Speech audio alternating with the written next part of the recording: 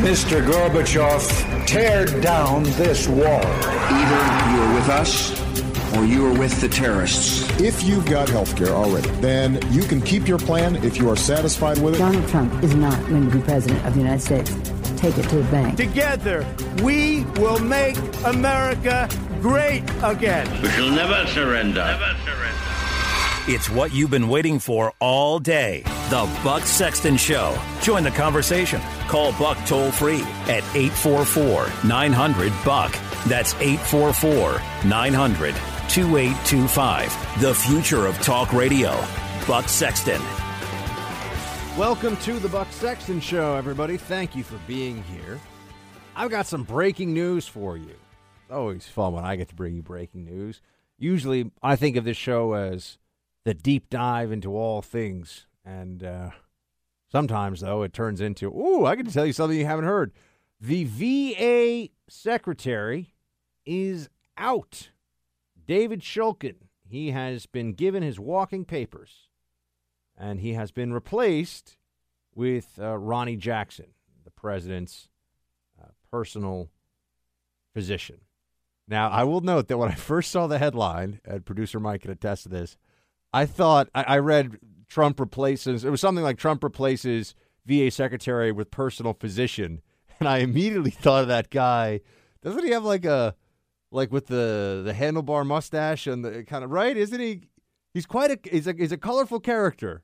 You know, Trump's longtime personal physician, the one who wrote the note about how, the president can bench 700 pounds. He can run hundreds of miles in 3 minutes. And he is the most handsome and virile and wonderful man to have ever walked into my office.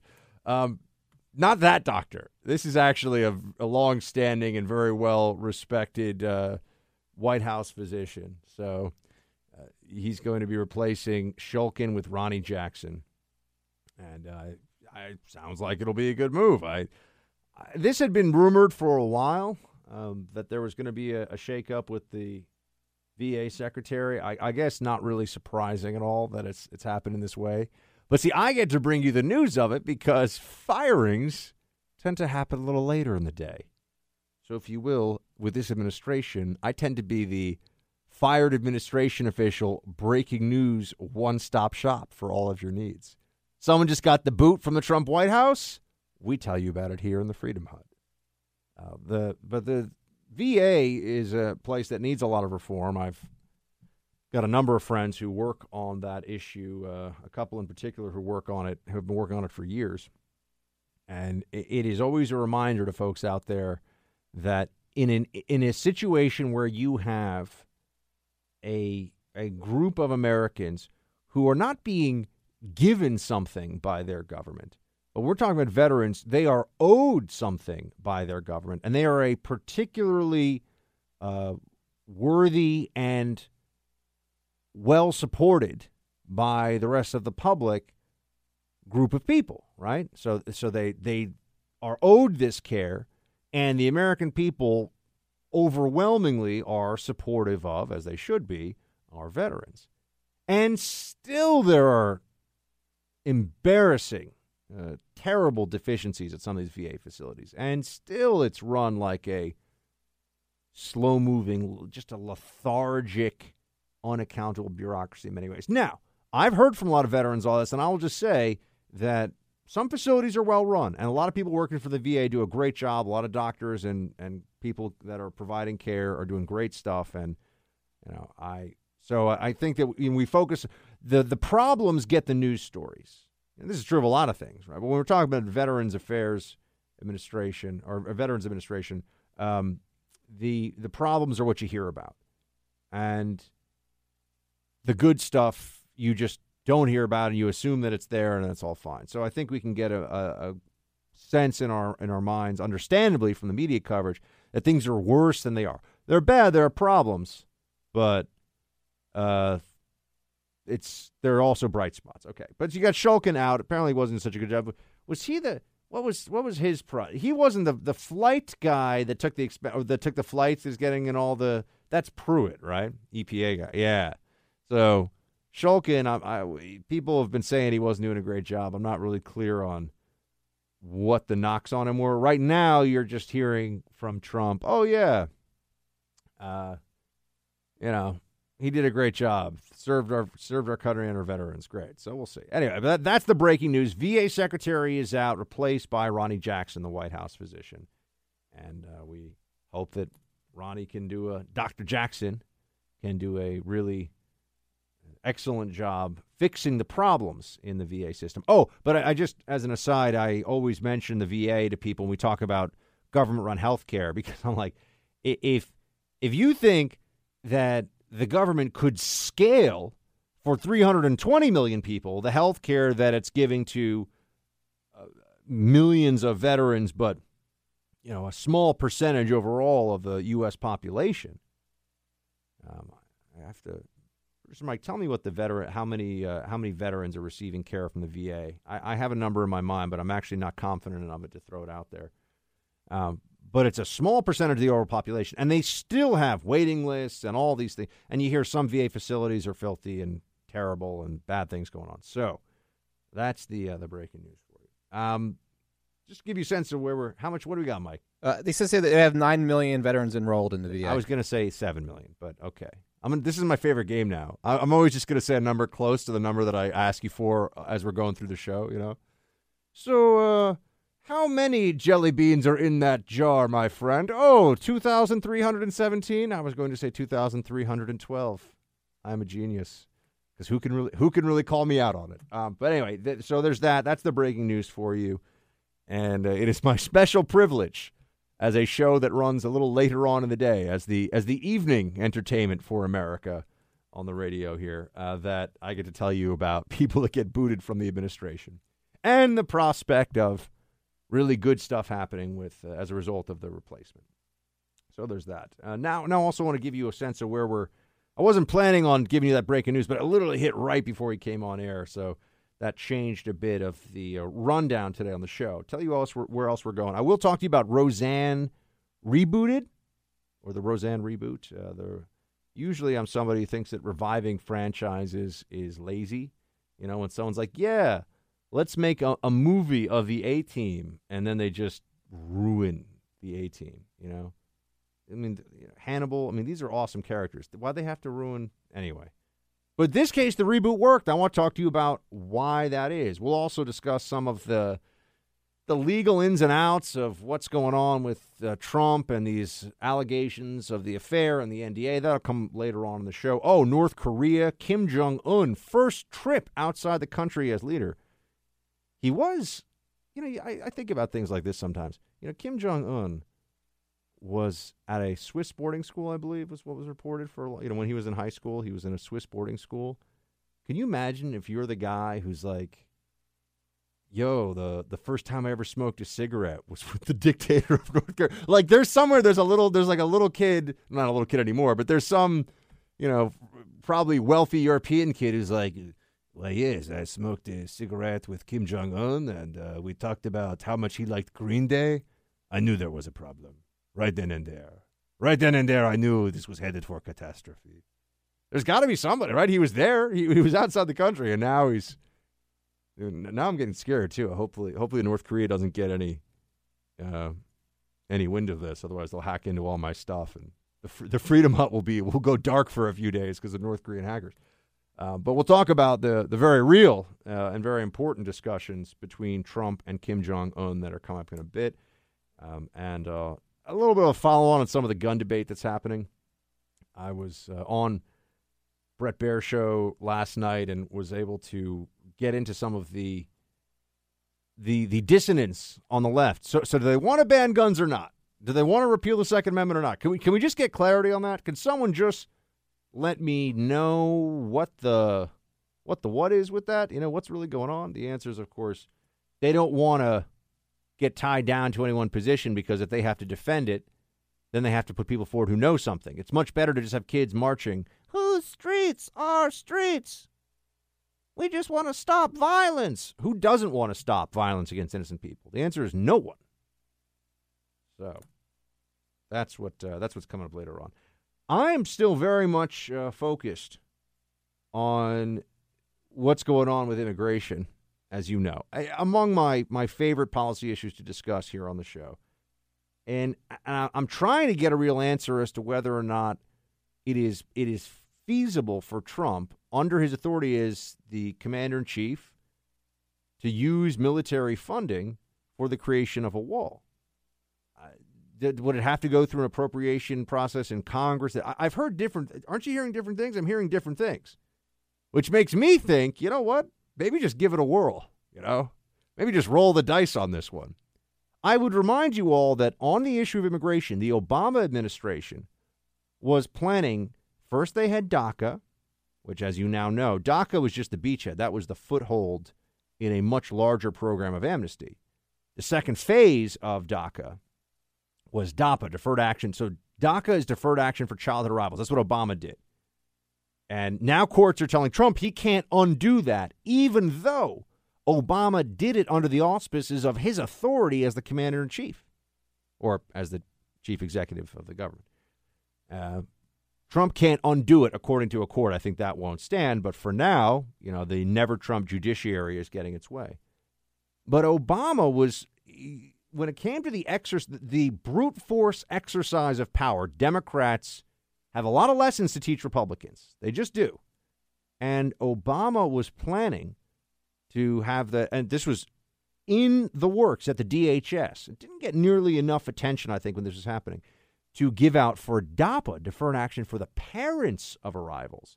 So now it's not just kids. Now it's just illegals, right? It's illegals that can claim some connection to, and, they don't have the paperwork, but, oh, yeah, that's my kid. And, now they were going to give papers. The DHS was going to give paperwork, work papers specifically, to those individuals that would be covered under the program. And a court, it was a court down, one of the circuit courts in Texas, put the hold up on it. But you see, that the reason the court did it was because Obama knew that if they could take those steps and give out the paperwork, it would be a fait accompli. I don't know how to say this other than in the French. I mean, it would be a thing that you could not it would be very hard to undo it. So just go do it. And if the court says, oh, you shouldn't do that, doesn't really matter. You've already done it. And it would also pressure the court's decision down the line if you had already given out all this paperwork and told people, oh, you can work in this country. Now you're going to say, no, you can't. Citizenship, by the way, another very similar dynamic. If you give people citizenship, even if it's, if you give people citizenship, taking it away is incredibly unlikely. A lot of hurdles to that. So why I'm thinking about this is because with Trump on the wall, I'm a little upset, a little upset that the wall was not in the budget. I think 25 miles in the omnibus bill, which is just a ridiculous. We got to come up with a cooler name for this, This needs to be like the Ninja Rocket Pack Secret Squirrel law. Just give me something better than the omnibus bill. But they didn't get anything worthwhile when it comes to the wall. And in fact, they actually had restrictions on the very paltry sum of money, $1.5 billion, whatever it was, for building the wall. What if Trump just was like, you know what? Army Corps of Engineers, CBs, I'm the commander-in-chief, just roll. We're going to start building a wall. We are facing a foreign invasion of drugs, which is a true statement. It's killing thousands of Americans. This is an emergency. And under my powers as president, I'm going to build a wall. Now, people would say, oh, Buck, what do we do about getting the land rights down by the border, everything else? We could figure it out. Eminent domain can take a long time. It'll go through this whole process, but at least you'd get it going. Maybe this is just a fantasy that I'm playing out here on air where the president decides that he's going to just get it done and keep the promise. But I'm starting to think that something like this is going to happen. Maybe not quite in this way, but if he's going to rely on the Congress, it's not going to happen, right? If this is going to be left in congressional hands, there will not be a wall, and that is a big problem. If there is no wall, and we have no reason to believe there will be a wall, Republicans are going to lose the midterms, folks. And then guess what? The White House is under siege. It is a straight-up impeachment battle until Trump's reelection. That's not what we want for this country. 844-900-2825, 844-900-BUCK. We have so much more show. We'll be right back.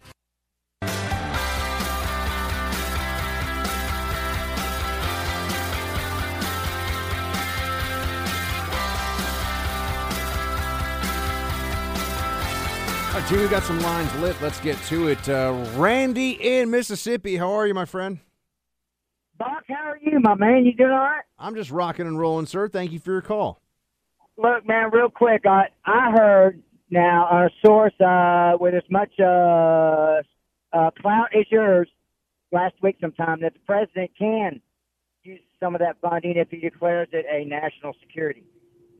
That's what people are saying. Now, you know, if you read like the Washington Post, New York Times folks, they say that no, to reroute money needs an act of Congress. You need 60 votes in the Senate to change a budgetary measure. They also say climate change and the world's going to fall over in 50 years and we're all going to be dead. But, you know, I want to make one more point because I like you, and it's about this Stormy Daniels thing. What our president did is show these young men in the country how to take a woman out with class and treat her like a lady instead of going there and bite her on the lip and say, put some ice on that. Now, these guys have to make their choice. What do they want? That was a classy move, man. You know, I've never went to bed with the wrong woman, but I sure woke up with a few. You know what I mean, Randy, I don't know. A married man needs to honor his marriage vows, my friend. He's also got a little baby, but he didn't beat her or assault her the way that Clinton allegedly did to several women, by the way. But I appreciate you calling in, Randy, and thank you very much for that. Yeah, is what Clinton did worse, to Randy's point? Yeah, it's worse. But if Trump did this, I know a lot of you believe that he didn't. If Trump did this, it's not cool. Do I care as a policy matter? No, but it's not good. It's not good.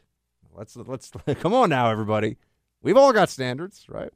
Now, you could say you don't care, not your business, not your problem. Fine. But that's different than saying, you know, it's not anything if that were to have happened. I think that's fair distinction to draw. Charlie in Ocean City, Maryland. Hey, Charlie. Hey, thanks for taking my call, Buck. I wanted to talk to you about that wall, and you had mentioned just previous to that about the different military units, and one of them was the mobile construction battalions. I was a part of them from 1965 to 1969, did a couple tours in Nam.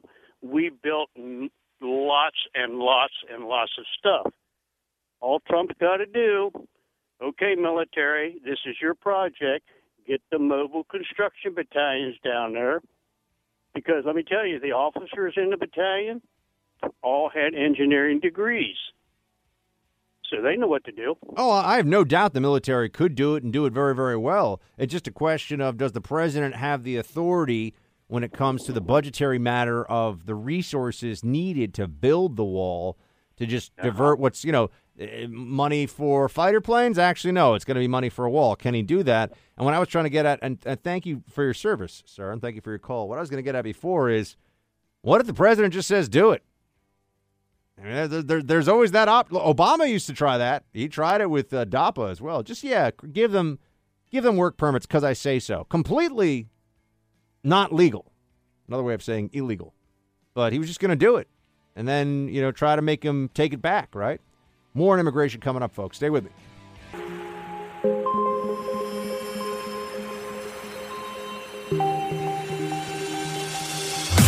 He's holding the line for America. Buck Sexton is back. Door to door and take the census count. And the question is this: is this person a citizen of the United States? What's wrong with that question? First, it violates the Constitution, which Why? requires census tabulation to be done on every person, everyone who lives in the United States, not necessarily just on citizens. Second, as a practical matter, it undercounts people who live in states or in areas that may need federal funding, so it shortchanges. But hold on. You're saying it undercounts them because they won't reveal it. They will hide, you're saying, whether or not they're a citizen. Because, on the face of it, it looks like it's looking for transparency. It looks as if you'll be able to get an accurate count of how many undocumented immigrants are here versus citizens. Well, that may be the spin that the administration is trying to put on it. No, that's actually true. You see, the Democrats don't want an accurate count. They don't want people to know how many illegals there are in California. I think a lot of even Californians who are not necessarily right-wing would go, whoa, That's a lot of English as a second language instruction in public schools and emergency room visit payments that go to people that aren't supposed to get them, et cetera, et cetera, et cetera. Right? What he started, that was Blumenthal there, speaking to Alison Camerata. And Blumenthal, what he says is just not true. It's not an opinion, and that's why they're bringing these lawsuits now, because whether we're talking about Becerra, the Attorney General in California, or here in New York, Eric Schneiderman, our own terrible Attorney General. They're bringing these lawsuits just to bring lawsuits. In this case, I think they do not have anything to stand on here, really. The federal government is constitutionally mandated to have a census. The federal government can choose what census questions to ask. The notion that somehow you can listen to it, they're violating the law because they're counting all the people. Yeah, we know they're counting everybody. They're not saying if you're an illegal, don't fill this out. They're just saying, are you an illegal? By the way, I assume you could leave it blank. Sarah Huckabee Sanders was asked about whether there would be enforcement of the census under the Trump administration. This was interesting. The goal is to have data that we can use for specific things, and we think that having accurate data is important. I'm not aware of a mass campaign to start fining individuals, but we certainly want people to follow the law, and we want them, whether it's the census or anything else, people should follow the law, and the law should be enforced. You see, Democrats disagree with that. They don't want the law to be enforced when it comes to immigration. And they don't even want good data. You see, they want the maximum number in terms of head count because they want federal funds.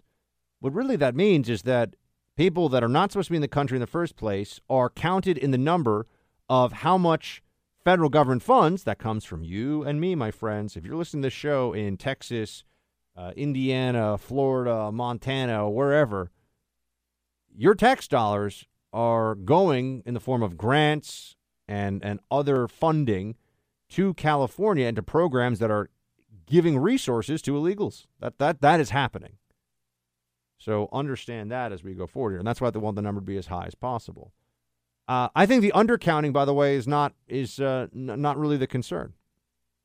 I don't believe that that's what really gets Democrats upset here. I think the reason they oppose it so much is they don't want accuracy. And you see, Camerata there even asked, she goes, well, isn't this just about getting accurate numbers? Shouldn't we know? It's the census. It's all about knowing what the numbers are. No, they don't want that. The Democrat Party, you see, there's no way for them to go back. They've been lying to the American people about immigration as an issue of numbers.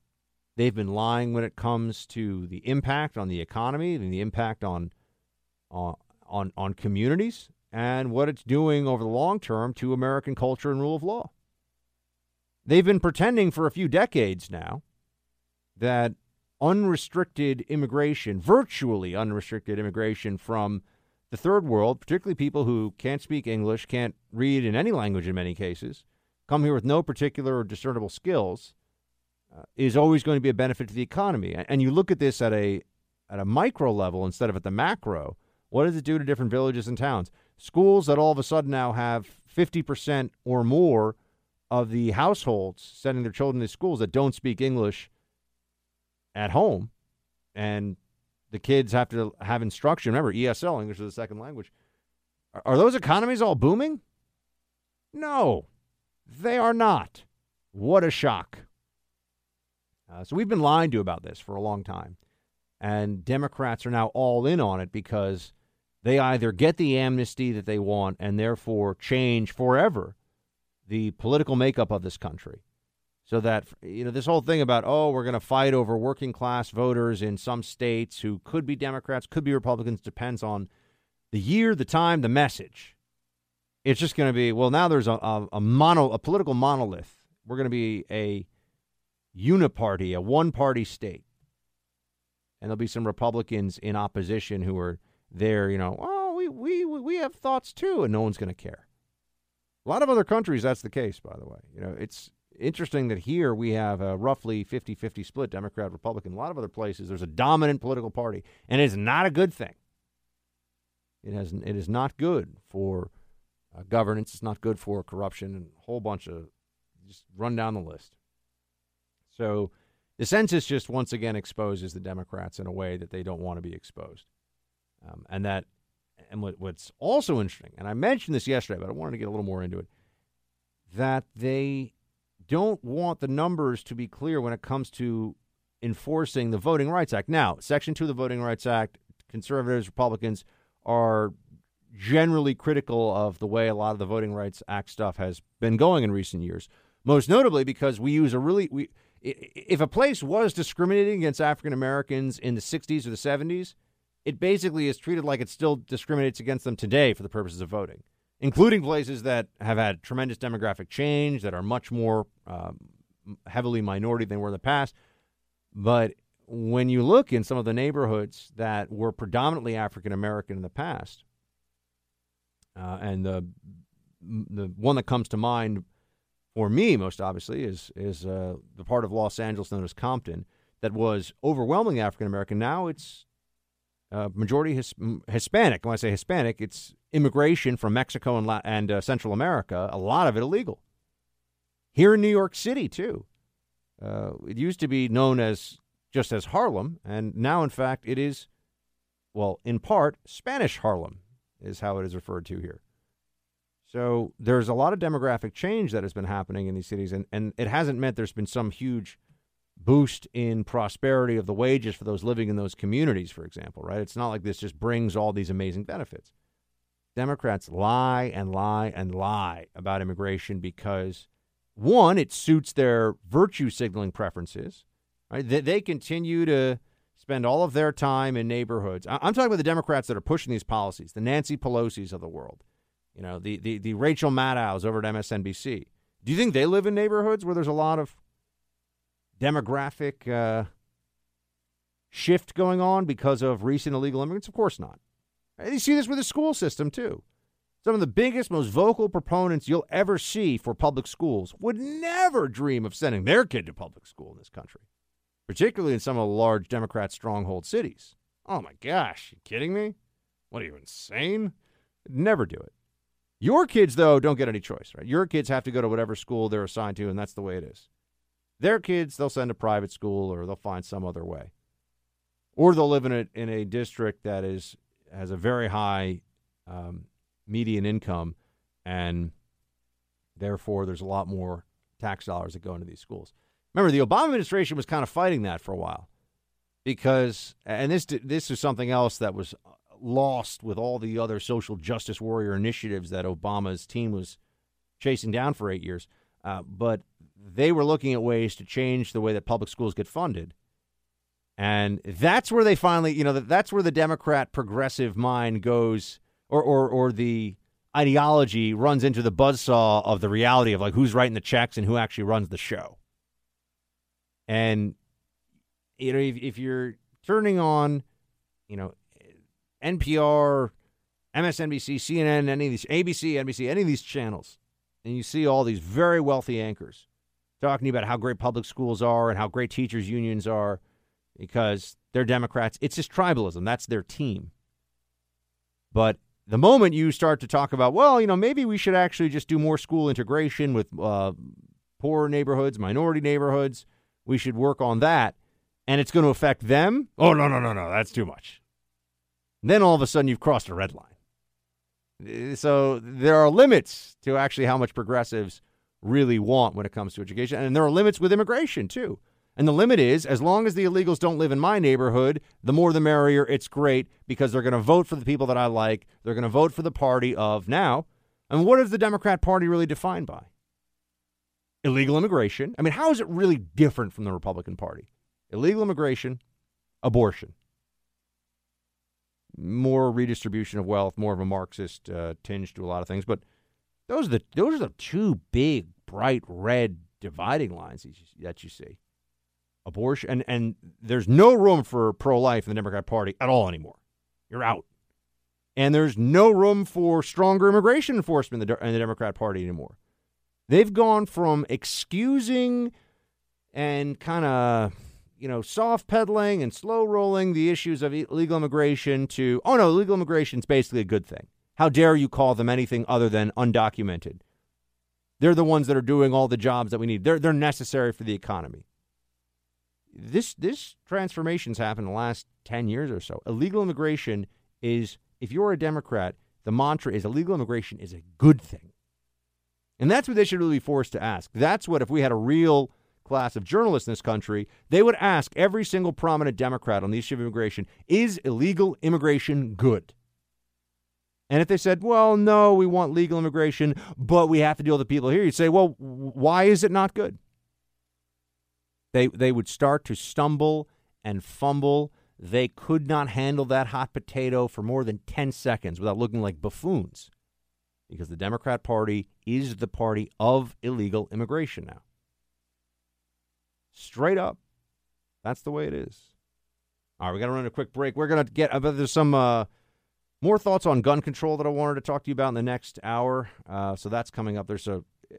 They've got these kids now that they're put, not even the ones that you know of. There are other kids that are being put up for town halls and things. And I'm like, there's a reason we don't put 16-year-olds on TV and say, hey, give me your opinions on really complex subjects, man.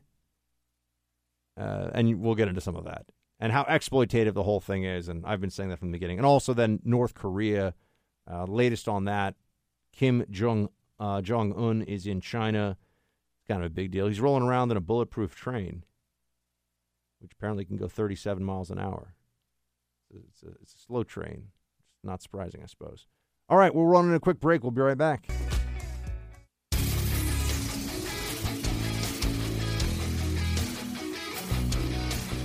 When I hear the voting rights justification used to say this is why we need to do this, as someone who enforced the Voting Rights Act at the Justice Department for a number of years, the Voting Rights Act does not require this. And frankly, it's insulting to the people who gave their lives in the passage of the Voting Rights Act to use the Voting Rights Act as a perverse justification for voter suppression.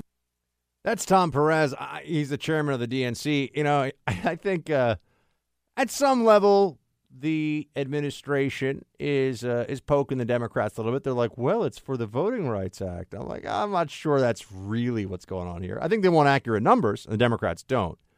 But they also just like seeing Democrats get angry about this one. It's a little bit of political trolling going on here. But it also should be noted that the Democrat Party has privileged the interests in recent years of illegal, predominantly Latin American immigrants into this country over African-American U.S. citizens. That's where most of the labor competition is happening in a lot of the cities that are sanctuary jurisdictions. That's actually where a lot of the labor displacement occurs.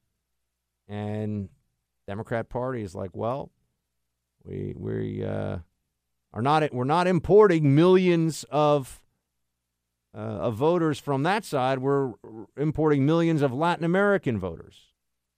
So they get special treatment and attention. John in Winston-Salem, North Carolina. Hey, what's up, John? Well, what's up is this. I know that Jeff Sessions a while back filed suit against the state of California for their refusal in all of their sanctuaries cities and them declaring themselves a sanctuary state to cooperate with federal ICE officials. So my thought is, since they've already filed suit against the state of California, what would keep them from freezing those funds, not distributing a dime until the state of California says, okay, we will fully cooperate with some kind of guidelines to guarantee that they really are going to cooperate, or even to make it even better, to just go ahead and say, okay, you refuse to cooperate, very good. Those funds that were going to go for you all are going to go to more ICE agents. And I think that would be just the best justice that could come out of this. Well, John, that's been the administration's strategy. As you know, we've had Attorney General Sessions on. He's talked about it here on the show. Problem is that it has to go through the courts. All you need is one federal judge in California, for example, to say that they're putting a stay on any withholding of funds by the federal government to the state of California, and the funds keep flowing until the courts actually work on the issue. And this is something that may go all the way up to the Supreme Court. So the Never Trump judiciary is among the most powerful tools in the arsenal of the left to stop the Trump agenda and just to stop the rule of law in the case of legal immigration in California. But it's going to continue to play out through the courts. Well, which is the reason why they, as it's been pointed out recently, but maybe hasn't gotten even enough press, why they need to go ahead and say, okay, we're going to use the nuclear option. We're going to make sure that we can get our appointees in, rather than just saying, okay, we have to have the Democrats go along with whatever nominee to the courts we want to put in there. Yeah, I think the nuclear option, it's long past time for it. This notion that we should sit around and you basically need 60 votes in the Senate now to do anything, that's not the way it's supposed to be. That's not the way the Constitution was set up, and this is garbage. So I'm with you, John. I say let the nuclear option fly. Hit that big red button. Thanks for calling in. We've got a whole lot more coming up. Next hour, North Korea, and also a gun control town hall that you're going to want to hear. The decision to hire or not to hire, the decision to sign a contract, go into business with a partner or a new client can be the difference between success and failure. And you need to have the best information at your disposal. That's where Global Verification Network comes in. They're the only dual-certified, veteran-owned background investigation and vetting company. They are headquartered in Chicago. All the information you give them is stored here in the States. None of the work is offshored. None of the data gets stored overseas. It is all done here in the States, and all employees are also located here in the U.S. Go to mygvn.com or call 877-695-1179. That's mygvn.com, 877-695-1179. Global Verification Network. Leave no stone unturned.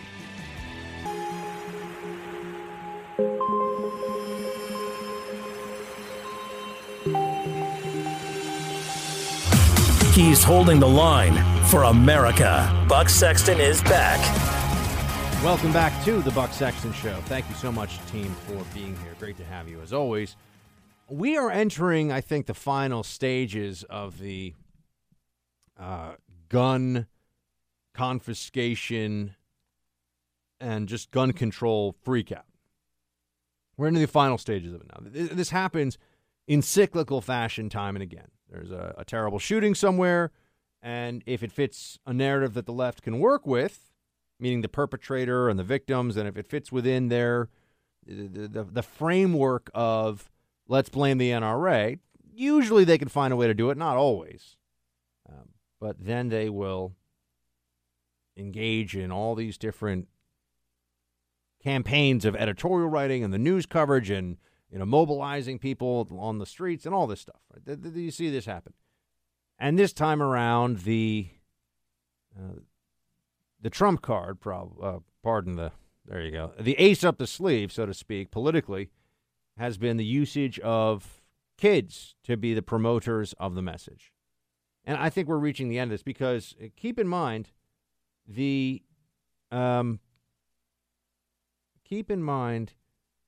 Democrats can't run on gun control in the midterms. They can't. And they will in certain states, right? They will maybe in New York and some other places where they're in a relatively safe district. Maybe they'll talk about it a little bit. But they can't really at a national level. And the tough races, the ones that really matter, the Democrats are not in a position to run on gun control. In fact, we go back to the assault weapons ban, 1994? Democrats got crushed in that midterm election, and they had gotten an assault weapons ban. So this is all about mobilization. It's all about getting media coverage of a leftist goal, in this case, the changing of our national gun laws, and it's just to get people activated. And that's why when I was I went to see it. I wasn't partaking, obviously. When I saw the March for Our Lives here in New York City, you had people there with Women's March messages, and you get this smorgasbord of leftist political activism that comes together. And I've said this before, but it bears repeating. Occupy Wall Street, Black Lives Matter, a little bit of Antifa is kind of a separate thing. But with these large political movements, you see that it's cyclical, right? All of a sudden, there's a big issue, and there's people marching in the streets, and there's all the media coverage, and it's just propaganda. It's messaging. I mean, let's understand that street marches in the era of social media are generally not going to get you what you want, right? People say, Buck, what about the Tea Party? What about 120,000 people? Okay, I mean, if you get 100,000 people together on an issue that the media won't cover, well, then you're forcing them to cover it, right? That's different. But if you get 100,000 people together on an issue they're covering nonstop, day in, day out, gun control, then you know that you're preaching to the choir. I mean, the people that were marching here in New York City, they're like, we hate guns. And you could just see, shopkeepers and people looking down from their windows like, we hate guns too. It's like, yeah, everyone hates guns here. I get it. Even a lot of the cops, the NYPD, they're trained to think of guns in the hands of civilians as suspicious. Even legal ones. I'm just going to say it. It's true. I had a lot of friends at the NYPD because of my time there, and there's kind of a, maybe they're okay with you having an over-under, 20-gauge shotgun for sporting clays on the weekends, but anything else, what do you need a gun for? That's the attitude here in New York, and that's what they want to do. They're changing the culture. They're not going to repeal the Second Amendment now, but if they can get everybody on board with either, we need to save children, and that means less guns, or just have more and more law enforcement across the country take the, what do you need a gun for attitude, it starts to shake things up. It changes things. But I do think we're in the final days of, or maybe the final weeks of this. They've squeezed all they can politically out of the issue. And it just became a stand-in for anti-Trump activities. Like I said, I saw a placard that Trump kills kids. I mean, how this is Trump's fault or Marco Rubio's fault just defies any logic or reason whatsoever. It's just people saying crazy stuff because it makes them feel good to say crazy stuff. But we also have a different outcome here than we've had in other mass shootings, and that's because of the elevation of kids in this debate, that we should listen to them. Self-righteous kids running around, screaming about all kinds of different policy proposals on guns, or just that guns are bad and they want to end violence and everything else. And you kind of had a trying to think of I already said smorgasbord. I'm coming up short with a synonym right now. I was going to say maelstrom, but I've used that word a few times on the show. Come on, Buck. Got to mix it up. Quite a, let's just say a mixture. Let's keep it really simple. Quite a mixture of different wrong opinions and foolish thoughts on one CNN panel in particular. I want to walk this through with you. Remember, this is on national TV, the so-called gold standard in TV journalism, CNN. And they got a panel of teenagers, like 17, 16-year-olds. 17 and 16-year-olds, some of them, are on this panel talking about guns. And you get a sense of what's really at work here when you listen to it. So let's start with this. And it's Allison Camerata, who is the moderator. With those students who were at the march, we're talking about from Baltimore, from Chicago, until we want to talk about the root causes, the conversation will never be complete, and we won't get to the bottom of it. Chicago and Baltimore, to my recollection, have some of the strictest gun laws in the country. But don't you think the guns come in from the surrounding Indiana, from the surrounding? Yeah. Notice how. So you heard two students there, right? We're really doing the anatomy of the CNN ambush, the anatomy of CNN propaganda. You had two students, both like 17, I think. And you had one is an African-American female, and she's talking about root causes, which is not actually a part of the Parkland massacre discussions about gun control. Root causes. I mean, that's something else, really. But she's talking about that, fine. And then you got the conservative student who will say is particularly, he's like, hey, I'm a conservative. Yeah. You're the, he starts yelling at them. I don't know if we have this part of the audio later. He goes, you're the racist. He starts yelling at them all. You're the racist. I'm like, oh, wow. He's going there. But notice how Camerata jumps in right away. But don't you think that the guns come from other states? Oh, so it's not state-by-state restrictions. You want federal bans on weaponry then. That's what you have to want. If you're worried about other states being the pipeline for weapons to get in the hands of people who do bad things with them, then you need federal laws to pass. And if you're going to be talking about gun violence in general, you need federal laws about handguns. And what you really need is a handgun ban. But she won't go there. Notice how, though, she puts her finger on the scale for the Democrat students. They have relaxed gun laws. That's how they're able to get them. And now, the left also wants open borders, and this will allow illegal guns to flood into the country. Wait a minute, but do you think that guns come in from Indiana, as police say they do in Illinois? I don't know where they're coming from. I think it's a problem that you say you don't know where they're coming from. We should know where these guns are coming from. Do you know exactly where they're coming from? Why don't you want to have good guys with guns to protect you from criminals that are getting their weapons illegally? Who is carrying out these mass shootings? Okay, young white men. And now you're a racist. Why are you attacking white people? That's the statistic. See, there's so much going on there. Oh, gosh. You got to know you're a racist.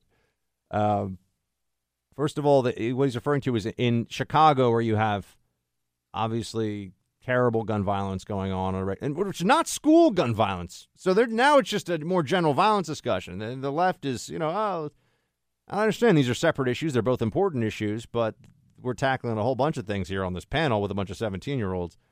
But the notion that guns that are sold in Indiana end up in the hands of people in Chicago and there needs to be more laws passed, it's already illegal to take. You can't do that. You're breaking the law to cross state lines and sell them in Chicago. So what are you going to do about that? Right? How can you've got people who are already breaking the law, risking prison time. So what's the answer? Well, the answer has to be no gun sales then in Indiana, because it's already illegal to take them to Chicago. So in this case, Chicago is what we're focused on. But then also notice how the student says how the shooters are young white males. And now listen to where the moderator here, CNN, remember, this is CNN, folks. This is CNN. Apples, bananas, it's all the same. Notice how the moderator jumps in here. Jake, that's the fact. What about Omar Mateen, though? Okay. It's race. There are exceptions to the rule, but school shooters generally are young white men. Yes. Okay. False. Because she's implying that notice that she comes in and she's just like, there are exceptions to the rule. That's actually not true. To say that it's young white males that do this, I mean, I guess it's what is the rule? As a proportion of the population, there are more white people than there are any other ethnicity in the country. By a clear margin, I think it's somewhere in the neighborhood of 70% of the country is white. Maybe 68 now, something like that. And mass shootings are actually tracking along with the demographic distribution in this country, which means there's about as many mass shooters who are Asian, there are about as many mass shooters who are black, there are about as many mass shooters, you go down the line, as you would expect based on population. So, but you see how these myths get propagated, not just among these kids who, these teenagers who don't really know very much, but also the anchor jumps in, well, there are exceptions to the rule. No, it's not a rule. It's not a rule. This is a myth that this is only a problem of young white males. You look at what was the single biggest, folks, the single biggest mass shooting ever in a school? Virginia Tech. Oh, that's right, Asian American. But here, continue on with the clip. Okay, and they're also pumped up on meds, too. We cannot solely just say that it's mental illness. We're arming hate in our country. If we had more armed guards in our school, again, it would perpetuate the school-to-prison pipeline. We have to be cognizant. And how would it do that? Just help me understand the logic. Because if you're treated like a criminal, you're going to act like a criminal. Exactly. Whoa. I love this one. School-to-prison pipeline. How did that even come into the discussion? If you have armed teachers, and remember, a lot of them would be probably concealed carry, so the students may not even know. It's going to send more. What they're saying, the school to prison pipeline is all about minority men get sent to prison because of this thing called the school to prison pipeline. People actually get sent to prison overwhelmingly because they commit crimes. But you'll notice the social justice propaganda that has already been spread. These are 17-year-olds. She's talking about the school to prison pipeline, which is not a thing. Yeah, there are people who are school age who commit crimes and go to prison. But here's a really good idea if you want to avoid the school to prison pipeline. Don't do anything illegal when you're a student. But you notice how she's right there right away with the whole, well, if you're treated like a criminal, you'll be a criminal. False. I get treated like a criminal every time I fly in this country. The TSA acts like I'm Hannibal Lecter, and they need to put one of those straitjackets on me and the mask so that I can't spit on people, more or less. And I do not act like a criminal. I don't go crazy because the TSA has been so rude to me. I always feel bad when I beat up on the TSA. I've actually had several TSA officers who were very nice to me and were like, I love your show, Buck. I'm going through. So I was like, oh, man, when I'm beating up on the bureaucracy, not you, man. You're cool. You're cool. I had a canine handler once for airport security who was like, shields high. I was like, I love you too. And then I had to get patted down and everything, by somebody else. But the notion that if you get treated like a criminal, you'll be one. I mean, this is just fatuous. This is foolishness. This is nonsense. But it's also what you expect when you put a bunch of 17-year-olds on a panel and have them try to deal with very complicated issues of criminality and sociology. And, they won't do this with anything else. But because of the moment right now, because we've got students that are telling us how to do everything when it comes to gun policy, CNN is giving them a platform. I just wonder, what is next? Why doesn't CNN have a platform of 16-year-olds who come together and tell us how the negotiations with North Korea should go? Their lives are at stake, too, if there's a nuclear war. So, why not just bring a bunch of 16-year-olds on for that? That would be weird, right? CNN. What a shock. We got more of this. And also, got to tell you, we got Stephen Yates joining us later on this hour to talk about North Korea. That'll be a really interesting discussion. And then next hour, Emily Campagno will be with us talking about the possible legal pitfalls that President Trump is facing because of some of these allegations against him. We'll get into that and more. Stay with me.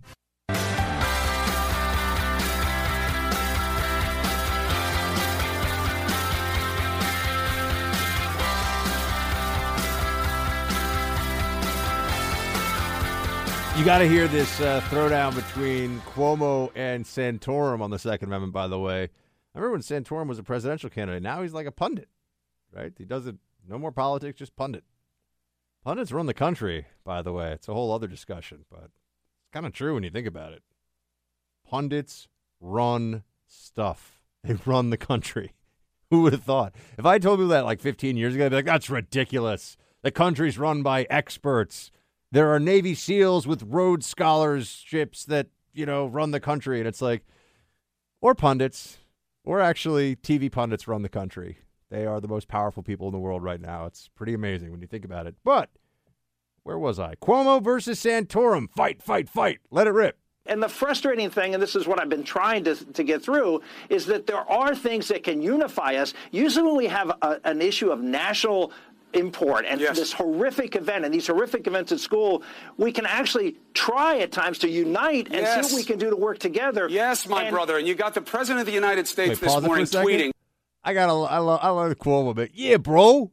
Hey, you even lift, bro? Hey. The morning guy. He's about to be the primetime guy over there, Cuomo.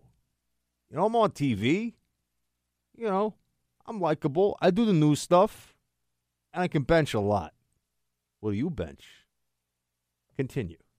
That the Second Amendment will never be repealed. We must have more Who's calling for a repeal of the Second Amendment? Who's calling for it? Justice Stevens did. But he did not. It was in the context of a conversation about the fastest route to legal change. And, of course, if you didn't have a Second Amendment, you wouldn't have Heller. Can we stop for a second?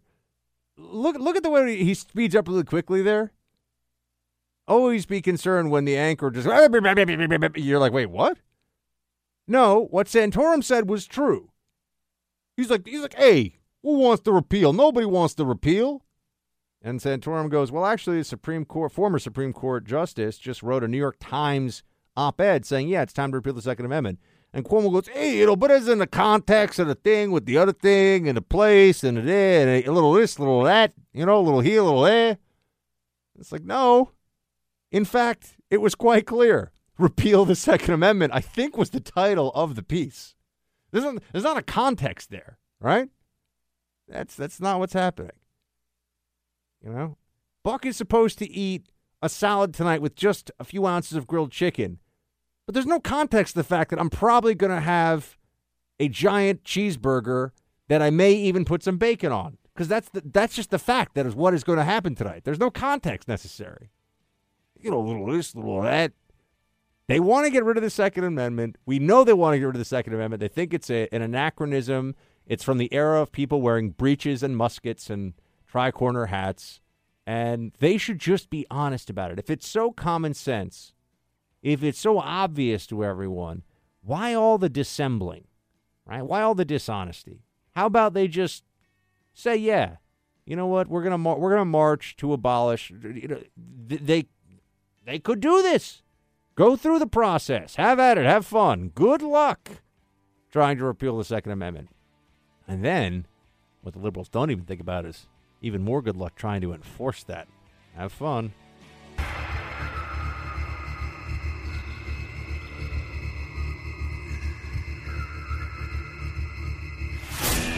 He's back with you now, because when it comes to the fight for truth, the buck never stops. You know, there are some things that I would like to believe are still beyond the taint of partisan politics. And I know as I say that, many of you are laughing at me, as you probably should. But I like to think of myself as a curmudgeonly optimist. Should probably be on a plaque above the door here in the radio studio. The curmudgeonly optimist. And I would like to believe there are still some parts of America that are places that we can just enjoy and not get into the worst of our political instincts, right? Not get into the worst of our political fights. Disney, you would think, and I don't mean the company and the corporate and how they fired a bunch of people and brought in H-1B visa people and had the people fired training their H-1B visa replacements. No. I mean the product, okay? I mean things like the Disney movies. I grew up on Disney movies. I know a lot of you did too, and I'm guessing those of you who have kids, the same thing is true for your kids. Although I haven't seen many of the recent Disney films. I saw The Sword and the Stone and Aladdin and The Lion King and, yeah, Beauty and the Beast. Great movie. First movie ever to be an animated film nominated for Best Picture, and that's when there are actually good movies getting nominated for Best Picture. As an aside here, just keep this in mind. The Shape of Water won, which I'm going to make fun of again later in the show probably. Saving Private Ryan got nominated, didn't even win the Oscar for Best Picture. Okay, think about how much film has changed. But the Disney movies, you think, are the thing it's an area where we should be able to say, you know, this is for our kids, telling stories that are timeless and it's entertainment, but it's also can be inspiring and there can be moral lessons. Disney should be a good thing. The Disney product, Disney movies, Disney princesses should be something that young girls, little girls across the country can say, oh, that's my favorite Disney princess, and they can enjoy the storylines and everything else. And yet, sure enough, even that falls victim to the most horrendous social justice warrior politicization.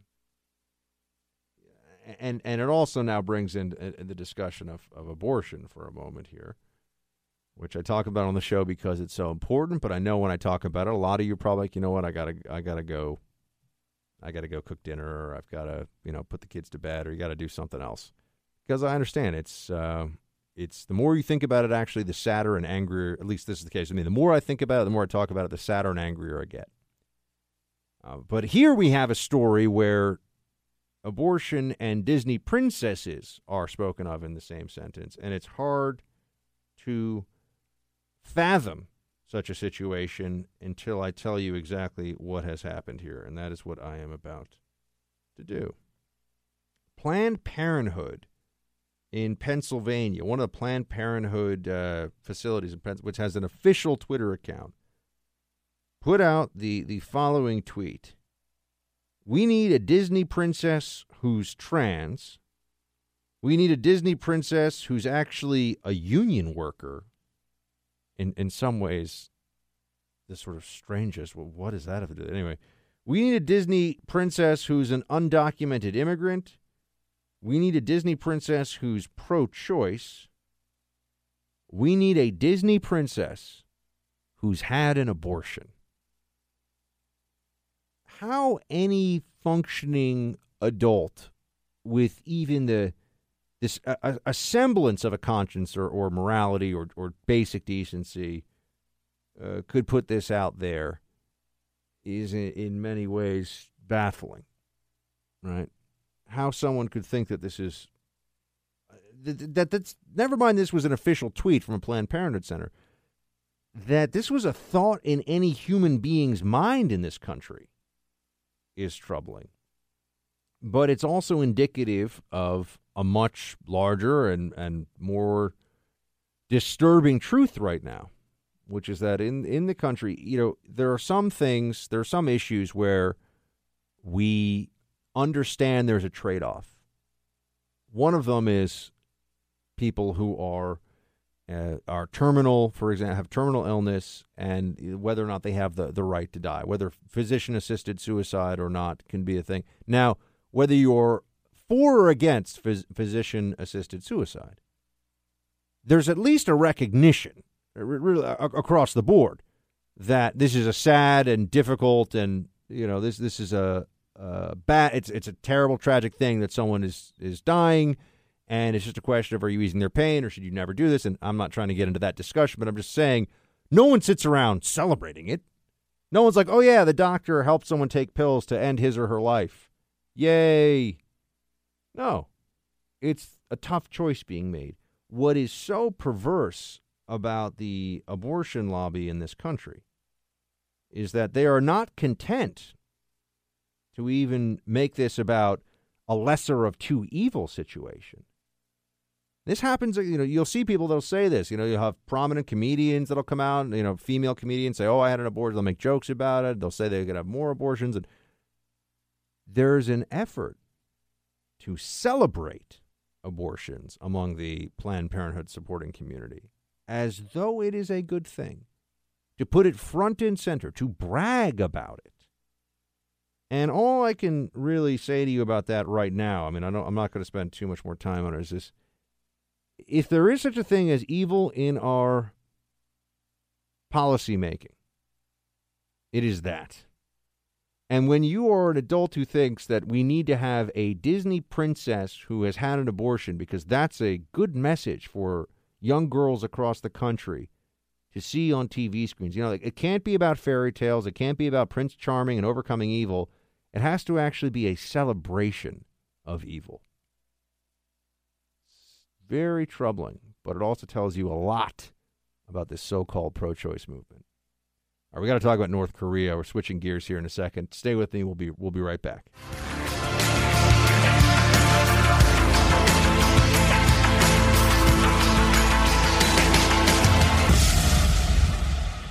We're going to be cautiously optimistic, but we feel like things are moving in the right direction, and that the meeting yesterday was a good indication that the maximum pressure campaign has been working. You saw him leave for the first time since becoming the leader of North Korea, leaving his country for the first time for that meeting, and we consider that to be a positive sign that the maximum pressure campaign is continuing to work, and we're going to continue moving forward in this process in hopes for a meeting down the road. So you've got the leader of North Korea, Kim Jong-un, in China, outside of his own country for the first time as leader. And you also have the upcoming, much-anticipated Trump-Un summit, which is going to be very interesting, assuming that it happens. So what do we make of all this? We've got our friend Stephen Yates with us now. He is the CEO of DC International Advisory. He also formerly worked for Vice President Dick Cheney. Fun fact, Stephen speaks Chinese, which is pretty cool. And he is a candidate for lieutenant governor in the great state of Idaho. So we're hoping that works out well for him. Stephen, thank you so much for joining us. Thank you, Buck. Great to be with you. All right, let's start with Kim in China. What do you think this? What do you think this is? You know, people are reporting on it. We know he's there, confirmed. What's going on behind closed doors there, to the best of your ability to surmise? Well, for the most part, what it does is it reaffirms that China is in the driver's seat when it comes to where things are going to go with negotiations with North Korea.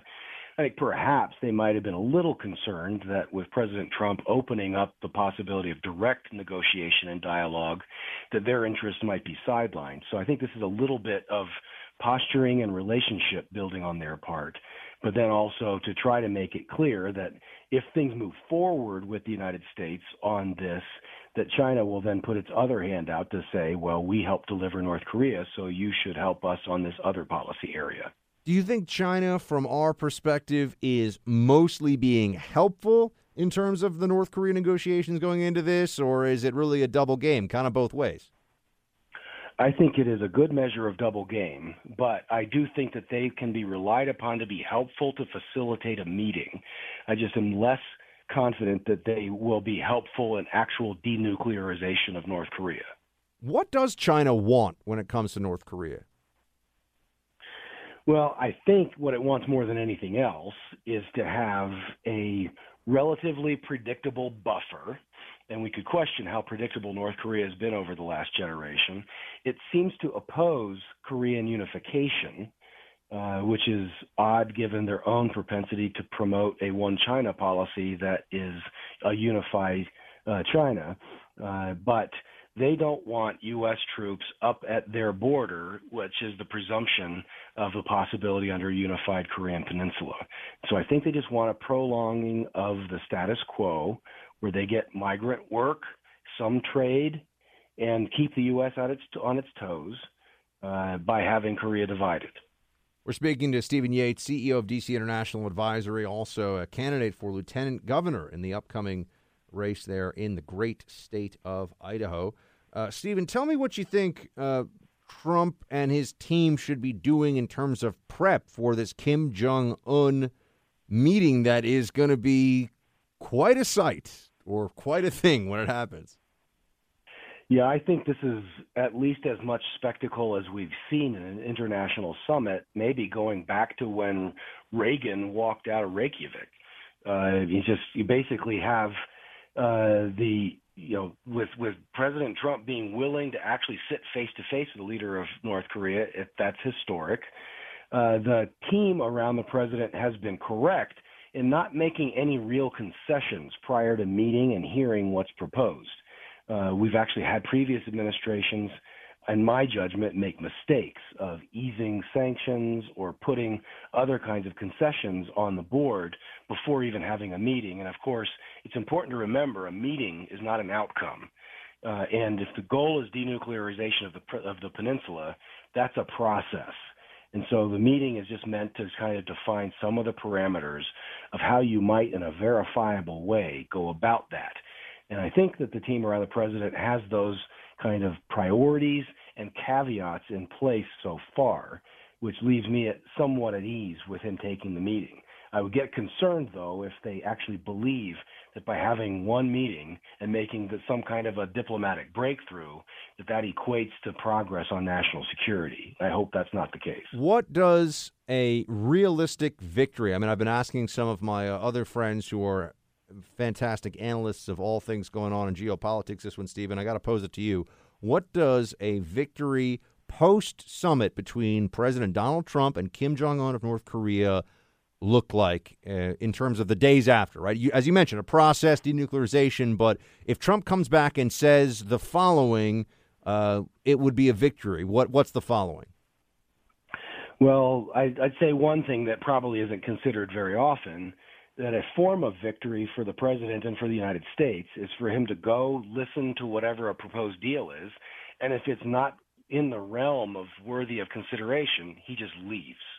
That actually is a victory if we hold firm to what our national interests are, stay with our allies, willing to listen, but if it's just not up to par, to walk away. No is always an answer that's legitimate negotiation. Beyond that, though, I don't think it's realistic to think there is victory going down the deal-making process just based on the history of dealing with North Korea. I think there's a low probability, and maybe we're just seeing the leader of the North moving into this realm of where they really will give up the world's most dangerous weapons. The only countries that have done that have undergone dramatic political change, and really the only example is South Africa. And then you have the example of the Ukraine, that when it was going through transitions and the Cold War was ending, they gave them up in the promise of protecting their national integrity. And, of course, that promise was violated. So I don't have high confidence that that there is a path to success on denuclearization by negotiation, but it would look like some kind of a stringent verification regime, and it would have to have some kind of enforcement that is supported by North Korea's major trade partners, leading with China and some support from the Russians. And I don't think have very high confidence of that right now. Based on my reading, Stephen, of North Korean ideology, the notion of giving up nukes, to me, would be akin to giving up the reason for being for the regime. I mean, it exists to defend itself against outside aggression and to eventually reunify through force the Korean peninsula. So if they gave up nukes, it feels like people may look around and say, well, why is this guy in charge? Why do we have the most hyper-militaristic state on the planet? So I wonder if you think it's fair to say, and if so, how we get around the notion that nuclear weapons for North Korea are existential, not for the North Korean people, but for the regime. Well, I definitely believe that, and it's based on basically the last 3 decades of trying to watch how this has unfolded. North Korea is a country that is built on a myth as much as anything else, and the right to pursue the world's most dangerous weapons is something that the current leader's grandfather and father both believed, and having arrived at that capability very much in his father's time, but proving that ability now in his own, it's just really implausible to imagine this new leader just walking away from the myth, which seems to be the only thing that held that country together in the face of mass starvation and other kinds of travesties. So it's just very, very low probability we're moving into that realm, unless they really are at the brink of some kind of a bad break and they need aid and support in order to preserve his leadership. And he's a relatively young leader, and maybe he'd rather live and remain leader. But there's no evidence to suggest that is the motivation for this right now. And, Stephen, for those listening, how can they get involved or just see what's going on with Stephen Yates' quest to be the lieutenant governor in the great state of Idaho? Well, I appreciate that. My website is yatesforidaho.com. That's Yates, F-O-R, Idaho.com. And they can go look for Yates, the number 4 Idaho on social media and find our pages there. And this is actually one of those states where some of the research needed to maintain counterproliferation and safe nukes are actually done. So there is an actual Idaho tie to keeping the world safe from these things. I love Idaho. I'll hopefully see you out there again soon, Stephen. Thank you so much for joining us. Stephen Yates of DC International Advisory. Steve, all the best. Thank you, Buck. Take care. Team, we're going to roll into a break here. Third hour coming up in just a little bit. We'll talk about Roseanne, rebooted. And I guess I didn't mean to imply that you're some right-wing jackass. I should have tried to understand why you voted the crazy way that you did. And I should have understood that, you want the government to give everybody free health care because you're a good-hearted person who can't do simple math. So that's just a little teaser, a little bit from the Roseanne relaunch. Oh, by the way, welcome to the third hour of the Buck Sexton Show. So you have Roseanne, which is a show that I have to admit I never saw a single episode of.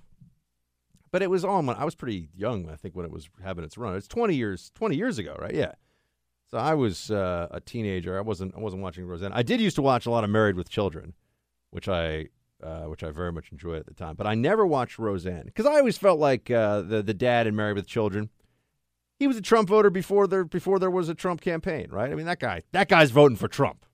That dad is voting for Trump. Faux show, no doubt about it. But Roseanne it was a very popular series. I know many of you know much more about it than I do because because I've never seen it. I'm going to have to watch now because it's getting so much attention for two simple reasons. One reason is that 18 million, is that what it was for the premiere? 18 million people tuned in to see this show. A relaunch of a 20-year-old show. And I've never been a Roseanne Barr fan. You know, I've never liked really anything that I've seen her in, so I can't speak to her ability or talent. But 18 million people, those are like Walking Dead in its heyday numbers. I mean, that's big. That is monstrous for a TV audience these days. By way of comparison, in primetime, CNN will get like 700,000 total. So Roseanne comes back, huge ratings right away. And I'm already reading some of the articles saying, well, it's not as good as the original or whatever. You know what the other big issue is, or the other reason people are talking about it, including me here on the show, is that she is openly a pro-Trump, Trump-voting Republican or whatever, right of center, however she's going to self-describe on that. And this is one of these times where you have to look at the media landscape and think to yourself, you know, if it really were just about profit motive, there would be some changes made to what kind of shows get made and who they're trying to appeal to, what are the storylines. And I'm not gonna mince words here. Conservatives just like stories about good and evil, where the good guys beat the bad guys, and we can relate to the story, we can relate to the people. Liberals want, you know, everyone is so messed up and just like it's all so angsty and there's so much complexity and everyone's dirty and everyone's bad and it's also a description, by the way. If you try to go see any of like the hip Broadway plays, which occasionally I've been forced to go to, usually on dates in my single life, they're all about either outright bashing Republicans, Broadway shows in New York City. I don't mean the 42nd Street and the Guys and Dolls and that kind of stuff. I'm talking about the new plays that get a lot of buzz. They're about bashing Republicans, or they're about transgender issues. They're about really on the edge of the progressive vanguard. That's where they all are. But you see this in mass media too. You can't turn on any of the major broadcast channels and see a new show, generally speaking, and not see the politics coming through. Right? If you watch any of the shows, I forget her name, but who's the one who does Grey's Anatomy, which I've had some ladies have maybe watched in the past. Grey's Anatomy, and also, I forget her, she's a big showrunner, and also does that show Scandal, which is, I know, ladies, if you like to watch it with a glass of red wine in your hand, I'm not hating on that. It's a preposterous show. They're like, well, the real CIA's actual CIA is a CIA inside the mountain, and this is my dad. My dad's also the head of the CIA, who's also the president. It's total. Shonda Rhimes? Yeah, Shonda Rhimes. Thank you. Shonda Rhimes shows all have a left-wing bias, right? J.J. Abrams, all have a left-wing bias. You see this, these big names, and they have access, my friends. They're not actually necessarily, and in many cases are not, better than the other people in the medium. They are connected. They have access. They can get stuff made. If it were about who is going to draw the biggest audience, don't you think that maybe they could look at, say, the example of Fox News? What's the most successful cable channel on TV, period, right now? Fox News. Apart from whether you think it does the best programming or you're not that into it, Fox News caters to this little demographic called half of America. And some Democrats. But half of America, roughly, is like, well, I don't really want to watch the I Hate Trump channel, so I'm going to, which is all CNN is. Even if you're a Democrat, it's like you have to be on the I Hate Trump train, or else you don't want to watch CNN. It's pretty much the same with MSNBC. Although MSNBC has some more Republican-ish types on these days. It's a little surprising. MSNBC is like, you know what? Maybe occasionally we'll have an interesting conversation on the show. Occasionally, right? It's not just CNN. No, they do not have interesting conversations. But you look at the news landscape, and then you see how it plays out in the mass media landscape. And Roseanne is just another huge data point in there's a partisan bias against certain kinds of shows, certain people writing shows, acting in shows. I mean, there is an anti-conservative, and I know this isn't new, we've known this now for a few decades. It's been out there. People have written on it. But this is quite a big case, isn't it? Oh, let's do a show where there's actually somebody who supports Trump and is funny about it, and it is crushing other shows in the ratings from day one. I mean, 18 million, folks. That is a tremendous audience. And, you know, it makes me think of a few things. One is, as I was over the weekend, I told you I went to see some live comedy. And a hat tip to my friend Jimmy Fala, who also you'll see pop up on Fox News sometimes. He's a stand-up comedian. He was the MC of the night. They had some great comedians there. But generally speaking, I think the left has managed to not only dominate the platforms for scripted television, things like Roseanne, they've also managed to push and scare away conservative comedy, which I don't mean comedy like, hey, like my name is Bill, like I live in Appalachia, like I'm going to talk about driving a pickup truck and make jokes about it. That's cool too, by the way, but I don't mean conservative as in culturally conservative. I just mean making fun of the absurdity around us in day-to-day life. You know, you can't be a comedian these days and make jokes about how we're supposed to use pronouns that were literally made up in the last 12 months. Zer. Excuse me, Zer. Are you being naughty, Zer? It's ridiculous, right? I mean, this is gold mine stuff for comedians. Can't do it. Can't get away with it. When Dave Chappelle came back, who was absolutely at the peak of his powers, top of the comedy game, a lot of curse words and stuff. You got to be okay with that. But he was very, very funny in the early 2000s. He just came back a year or two ago. People were saying that his comedy was offensive. People look at retrospectives of Robin Williams' life and they go, oh, we can't. Robin Williams did a lot of accents. Robin Williams did accents on TV that everyone laughed at because they were supposed to be funny, and they were funny. But now if you did it, you'd get picketed. You might get fired. I can't even. There's a whole bunch of accents that I could do on the show that I'd love to, and my close friends and family know this, but I can't do them because I'd get in trouble. They'd say, you're punching down. I say, no, I'm just creating characters. No, you're punching down. I can do white male accents, white male European accents. That's what I'm allowed to do on the show, basically.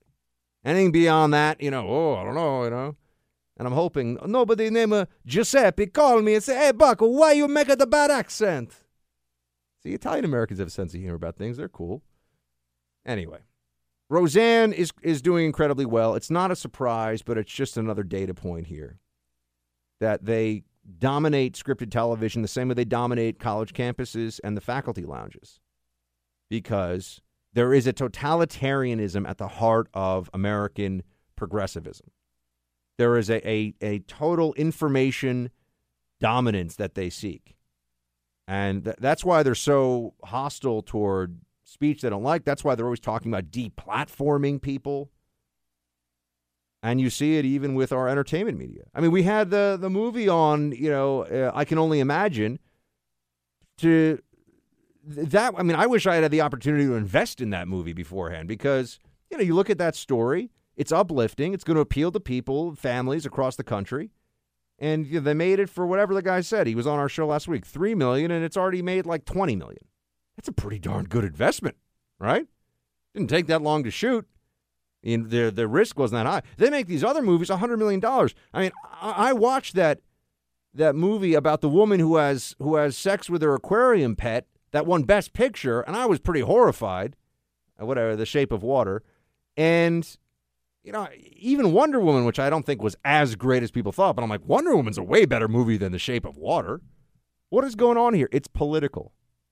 It's political. If it were just about making money, there'd be more shows like the Roseanne reboot that are meant to appeal to people who don't just want to constantly have entertainment infused with a left-wing sensibility. But it's not just about the profit motive. It's not just about the bottom line. There are ideologues all across this business, gatekeepers, people who are vehemently opposed to traditional Christianity, to stories of good and evil that are pretty straightforward, right? They like they like it to be all about degrading America. We're the bad guys, degrading American values, finding ways to make this about, they love to tell stories of of oppression, and we all know who the oppressors are, right? It's the white male patriarchy. I mean, that's what is dominating in our mass media. Anyway, I'm going to have to watch Roseanne now because I'm talking about it on the show, and I'll check it out. I'll let you know if I like it or not. I have a feeling I'll probably be meh. I'm not a big sitcom guy in general. I mean, there are some exceptions to that. And whenever Miss Molly really wants to upset me, she tells me that I'm not Chandler, I'm Ross from Friends. I'm so Chandler. I'm so not Ross. All right, I got to run into a quick break here. We'll be back with much more. Stay with me. I don't think this president is vulnerable to the special prosecutor on obstruction of justice or Russian collusion. Under no circumstances can he testify. Already the president's legal team has made a dreadful mistake. They, according to news reports, tried to hire Bob Bennett. Bob Bennett is the lawyer who got President Clinton impeached. He's the one who walked him into the perjury trap. There you have Alan Dershowitz saying that the legal jeopardy for Trump may not be from the Russia collusion investigation. I totally agree on that. I think that's going nowhere. But now there may be some other ways that they get him into trouble. Like, for example, if he were to talk about the Stormy Daniels situation. We'll have to see how this actually plays out. Emily Campagno is with us now. She is a legal and sports business analyst. You can go to emilycampagno.com for more of her work. Emily, thanks for joining. Thanks for having me, Buck. So the president now may have to testify. You know, it's interesting that the media seems to be moving away a little bit from the Russia collusion narrative, although that's still there. And now there could be this problem with talking about the non-disclosure agreement, Stormy Daniels.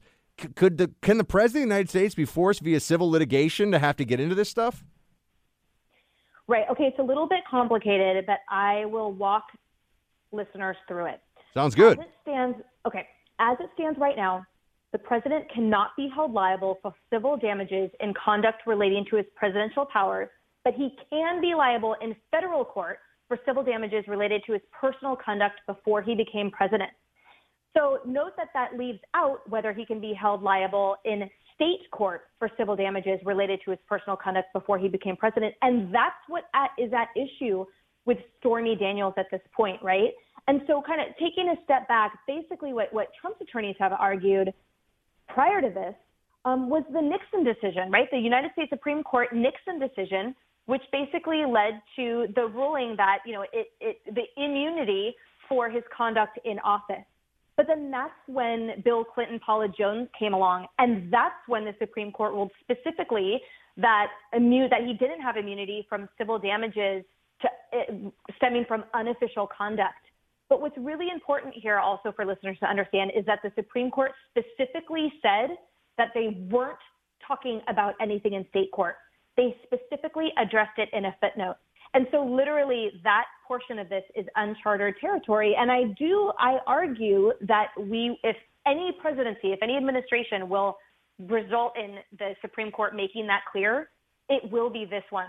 Because we haven't seen something like this yet, obviously of this magnitude, but also that fits so squarely within this, right? So we have these two rules that we now know, and we don't know how it applies. Again, civil damages in state court for personal conduct that occurred prior to the presidency.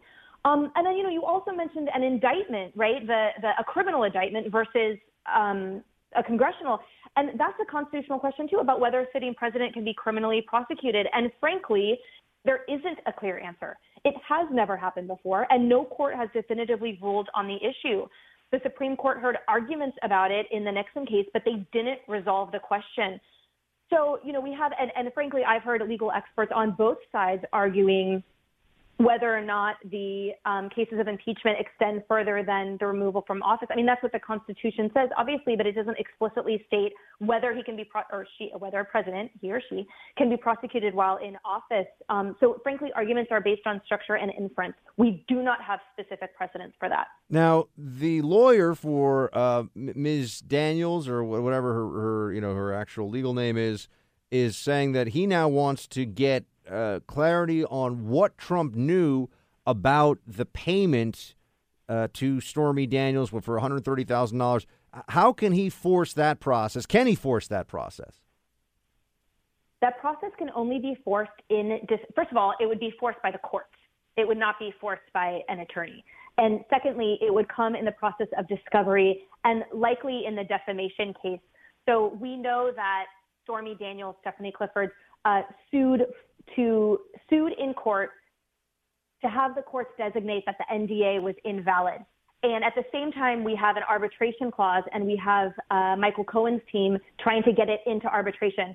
And the temporary restraining order that was passed, that was levied by an arbiter that prohibited her from speaking publicly, and yet, she violated it by going on 60 Minutes. And so then she amended that lawsuit to include defamation. And the defamation is specifically against Michael Cohen, and it would be in that discovery period where we would be, or the president might be, forced to hand over evidence of what he knew and when. That's when it would come into play. But with that arbitration clause, by the way, that's valid regardless of the validity of the rest of the contract. And California law is explicitly clear on that fact.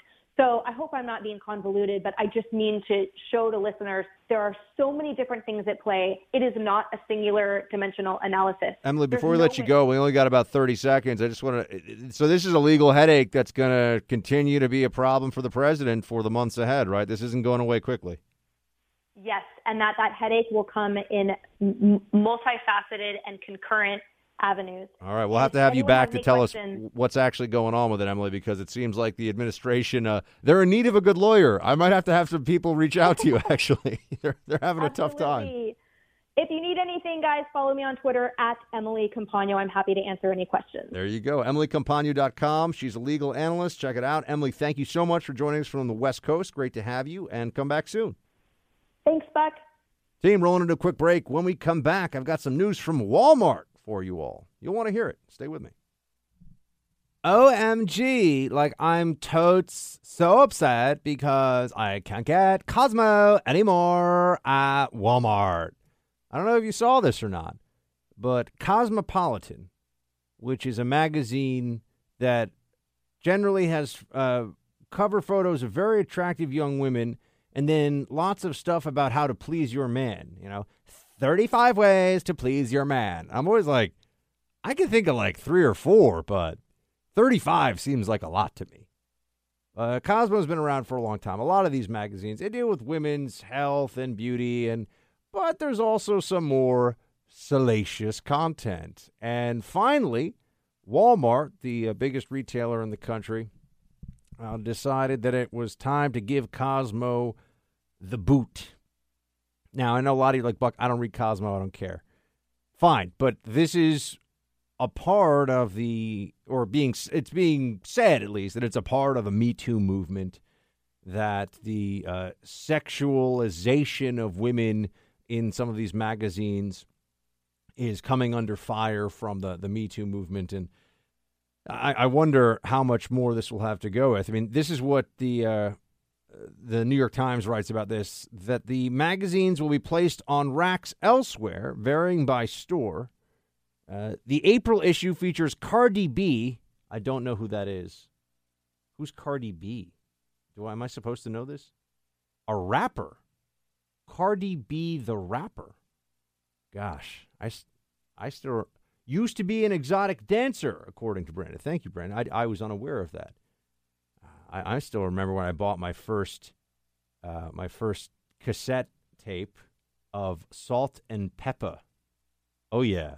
That was way back. That's when I had a Walkman. But my Walkman was cool because my Walkman had a thing that you, locked on it that meant that it wouldn't skip, if you were out, breakdancing in the streets or going Was it yellow and waterproof? Yeah, of course. I had a yellow waterproof Walkman, obviously. I remember going with my mom and my older brother to an electronics store here in the city. It was actually called The Wiz. And I recall, was that a national chain or just a New York thing? I don't even remember now. Was it national? National. It was national, okay. Or at least East Coast. I do remember being there, and it was always like you could never find anyone to actually let you buy anything. Like, there were people who worked there, but it was always a hassle to get somebody to actually be like, oh, you would like to buy this item and you would like to check out with it? But I remember buying the biggest boombox that we could get. That was the thing. You wanted a big boombox. I mean, now electronics is all about miniaturization, but we forget there was a time when you wanted, big speakers. That was cool. You know, in your college dorm room, Brandon knows what I'm talking about. In your college dorm room, you wanted speakers that could go like across the entire campus. Now I literally think that this is a form of torture, right? That being around super loud music of any kind, I'm like, I want earplugs. It hurts my ears. Turn it down. What the? Oh, yeah, back to Cosmo. Cardi B is how I got on this. I just learned something new. I'm going to go home tonight. I'm going to tell Miss Molly, hey, Miss Molly, you know, Cardi B was on the cover of Cosmo. She's going to be like Obvi. She works in fashion, so she knows about these things. I do not know any of this. Anyway, but back to the problem here. The problem with Cosmopolitan, and they're not taking it out of the store. They're just removing it from the grab-and-go rack at the end, which is where Whole Foods puts its sea salt chocolate bars and tricks me all the time into buying it. But the racks at the end, that's where they have the Cosmo magazine. And people are upset now.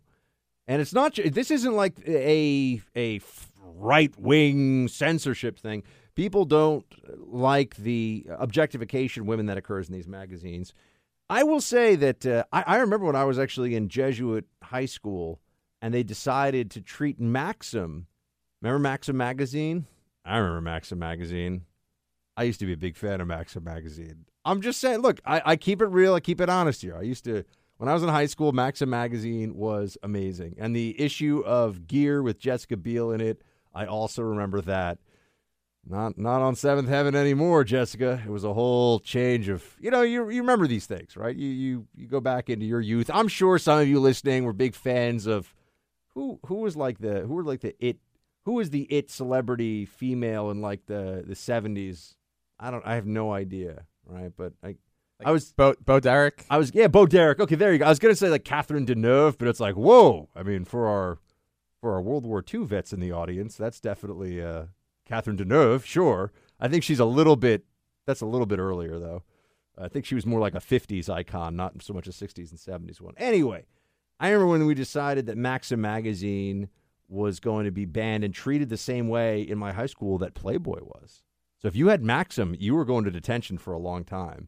And some of us tried to argue that for all of 5 seconds before the Jesuits were like, you're on scholarship. You don't get to argue about rules. And we were like, okay, sorry, Father so-and-so. Anyway, so Cosmo has gotten pulled down. It's part of the Me Too movement. It's still in the stores. It just is getting moved to the racks. But I always wonder, why do women read it? You know, I've actually never read Cosmopolitan in any. This is a true statement. Never read it in any detail. But just from seeing the cover, because if you're in the checkout line at Walmart or a grocery store, you always see it. It's always like, OMG, how to lose like 10 pounds in 3 days and do it just by eating frozen carrots, and it's amazing. It never really appealed to me. Like, I understand why Maxim appealed to the male psyche. I don't understand why Cosmopolitan, which was creating these impossible to attain expectations of physical beauty, and then also it's always about how to keep your guy interested and like do it in a way that he will never think of cheating on you with your best friend. I think it's a good thing that I'm never for censorship really per se, but I think we can live without having Cosmo front and center. I'm all right with it. So Walmart, I'm with you on this one. Good. It's a good week. It's a good week for America. All right, we got some roll call coming up here in just a second, so stay with me. I'll be right back. Hey, team, before I get into the latest edition of Roll Call, I've been reading a lot recently about health and wellness, mostly because I don't want to have to get a couple of new summer suits because, fighting the dad bod. And you know what I just keep coming up against? There's this whole notion of, Buck, you can't just eat chocolate when you feel like it, or hey, maybe an entire plate of bacon as a side instead of a piece of bacon is not the way to go. There's this self-control aspect of trying to lean out that I'm now at an age where I start to think, is it even really worth it? Do I even really care enough about this? It actually kind of reminds me of this guy I worked with overseas years ago who was a former he was an operator, special forces guy, And he said, you know, I don't trust anybody over 35 who's got a six-pack, you know, who's got six-pack abs. But I find the biggest thing for me, the one change that I can make is trying to eat earlier in the day. You know, it's so much better for you, I'm told, and from my experience, to eat dinner at like 7 or even 6. But then when it's time for me to go to bed, man, do I get hungry. I thought you were trying to lose weight. Lay off me, I'm starving. And I really should give up French fries, too. I probably should have given them up for Lent. Too late now. But these are my weaknesses. You know, you gotta understand where you can fall short sometimes. And for me, chocolate, French fries, yes, some delicious tequila, wine. These are the things that I just can't give up. You know, I'm a pretty clean living guy, but anyway, I just need to work on the discipline factor. With that, with my bemoaning of the fight against the dad bod, I would like to transition us into, oh, you know what's coming up, the roll call. Team Buck, it's time for roll call. Ask and ye shall receive, team. Some of you wanted the music for roll call to be a little more drum heavy, and there you have it. We'll keep mixing it up and see if we can get one that it's not too hot, not too cold, just right. Now, into our Team Buck inbox here, Facebook.com/Buck Sexton. If you want to join in on the conversation, send me a note there. We read through everything in the box, and we pick out and read what we can as it comes in. Thomas is up first. He writes, Buck, the recent expulsion of Russian diplomats from the U.S. and many countries in Europe struck me as a political gesture of solidarity of allies rather than a rational response to a poisoning event in London. Do you think it could be possible a third party was responsible in an effort to escalate friction between our allies and Russia? I know reports say Russian nerve gas was responsible, and the media was quick to claim Russia was responsible, but something just doesn't smell right about the whole thing. Putin and the Kremlin denounced the poisoning. Not a surprise, but they have made no noise about the expulsion of their diplomats. Typical of them to go quiet and search out who is responsible. Any further action by the U.S. would be unwarranted. Shields high. One more thing. If the progressives try to escalate this event, then I would be suspicious of them more than the Russians.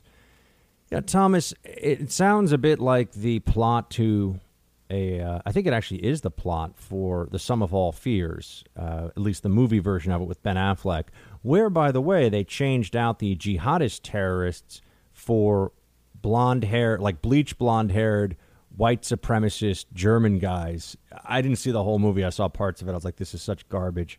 And really, most things affiliated with Ben Affleck, including his recent tattoo choice, folks. I don't know if you've seen it, but apparently Ben Affleck has joined the Yakuza based on the tattoo that he has. This was pointed out to me by Miss Molly in one of these magazines that posts all the celebrity photos. And I said, no way that thing is real. Oh, it's real, apparently. But anyway, Thomas, I think that Novichok, back to the substance of your question, Novichok is a Russian proprietary chemical weapon, and I just can't see why anybody else would do this, take the risk, go through all of the hurdles in order to poison a Russian dissident to create discord between the U.S. and Russia. If they really wanted to create discord, they could just have a Russian plane shoot one of our planes out of the sky over Syria and say, oops, sorry. That would escalate things real fast, wouldn't it? So, there's a lot of different ways that to look at this, and I don't think that it's ever a bad idea to try to take different angles, but I think the Russians are behind this one, just like they were the poisoning of Litvinenko. Paul writes in next. He writes, let's get to it. Hey, Buck, there are about 10 million Republicans in California. In my hack opinion, about 40% of the state is hardcore, indoctrinated, hopeless liberals. The rest are much more free-thinking than most outsiders would believe. I'm a small government conservative, but many are somewhere in between. I wish President Trump would come out here and set up camp and do a series of Trump rallies. Yeah, Paul, I want to get a better sense of, and part of this, I think, would come from the organization and mobilization of conservatives in California. It's such a big state. And, I love California. I'm actually going out there in a few weeks, by the way. I'm going to be doing a whole bunch of work. I'll be out on the West Coast meeting with our iHeart team out there. So I love California, but I just have a tough time with California state governance. I think that they're doing a terrible job. And I know there are a lot of conservatives out there. I hope they listen to this show and feel some solidarity with me, being a New Yorker who's surrounded by far left-wing radicals. And if they're in California, I know some counties are a little more conservative. Orange County, from what I understand, has got a pretty good core of conservatives. But you raise some interesting points, and I'm going to keep an eye on it. Here we go. William writes the next one. Can't you just record Shields High in your spare time and once a quarter put together a nice 2-hour show? Or twice a year, like around 4th of July and Christmas, a 3-hour Shields High story time. Sometimes we need a good story.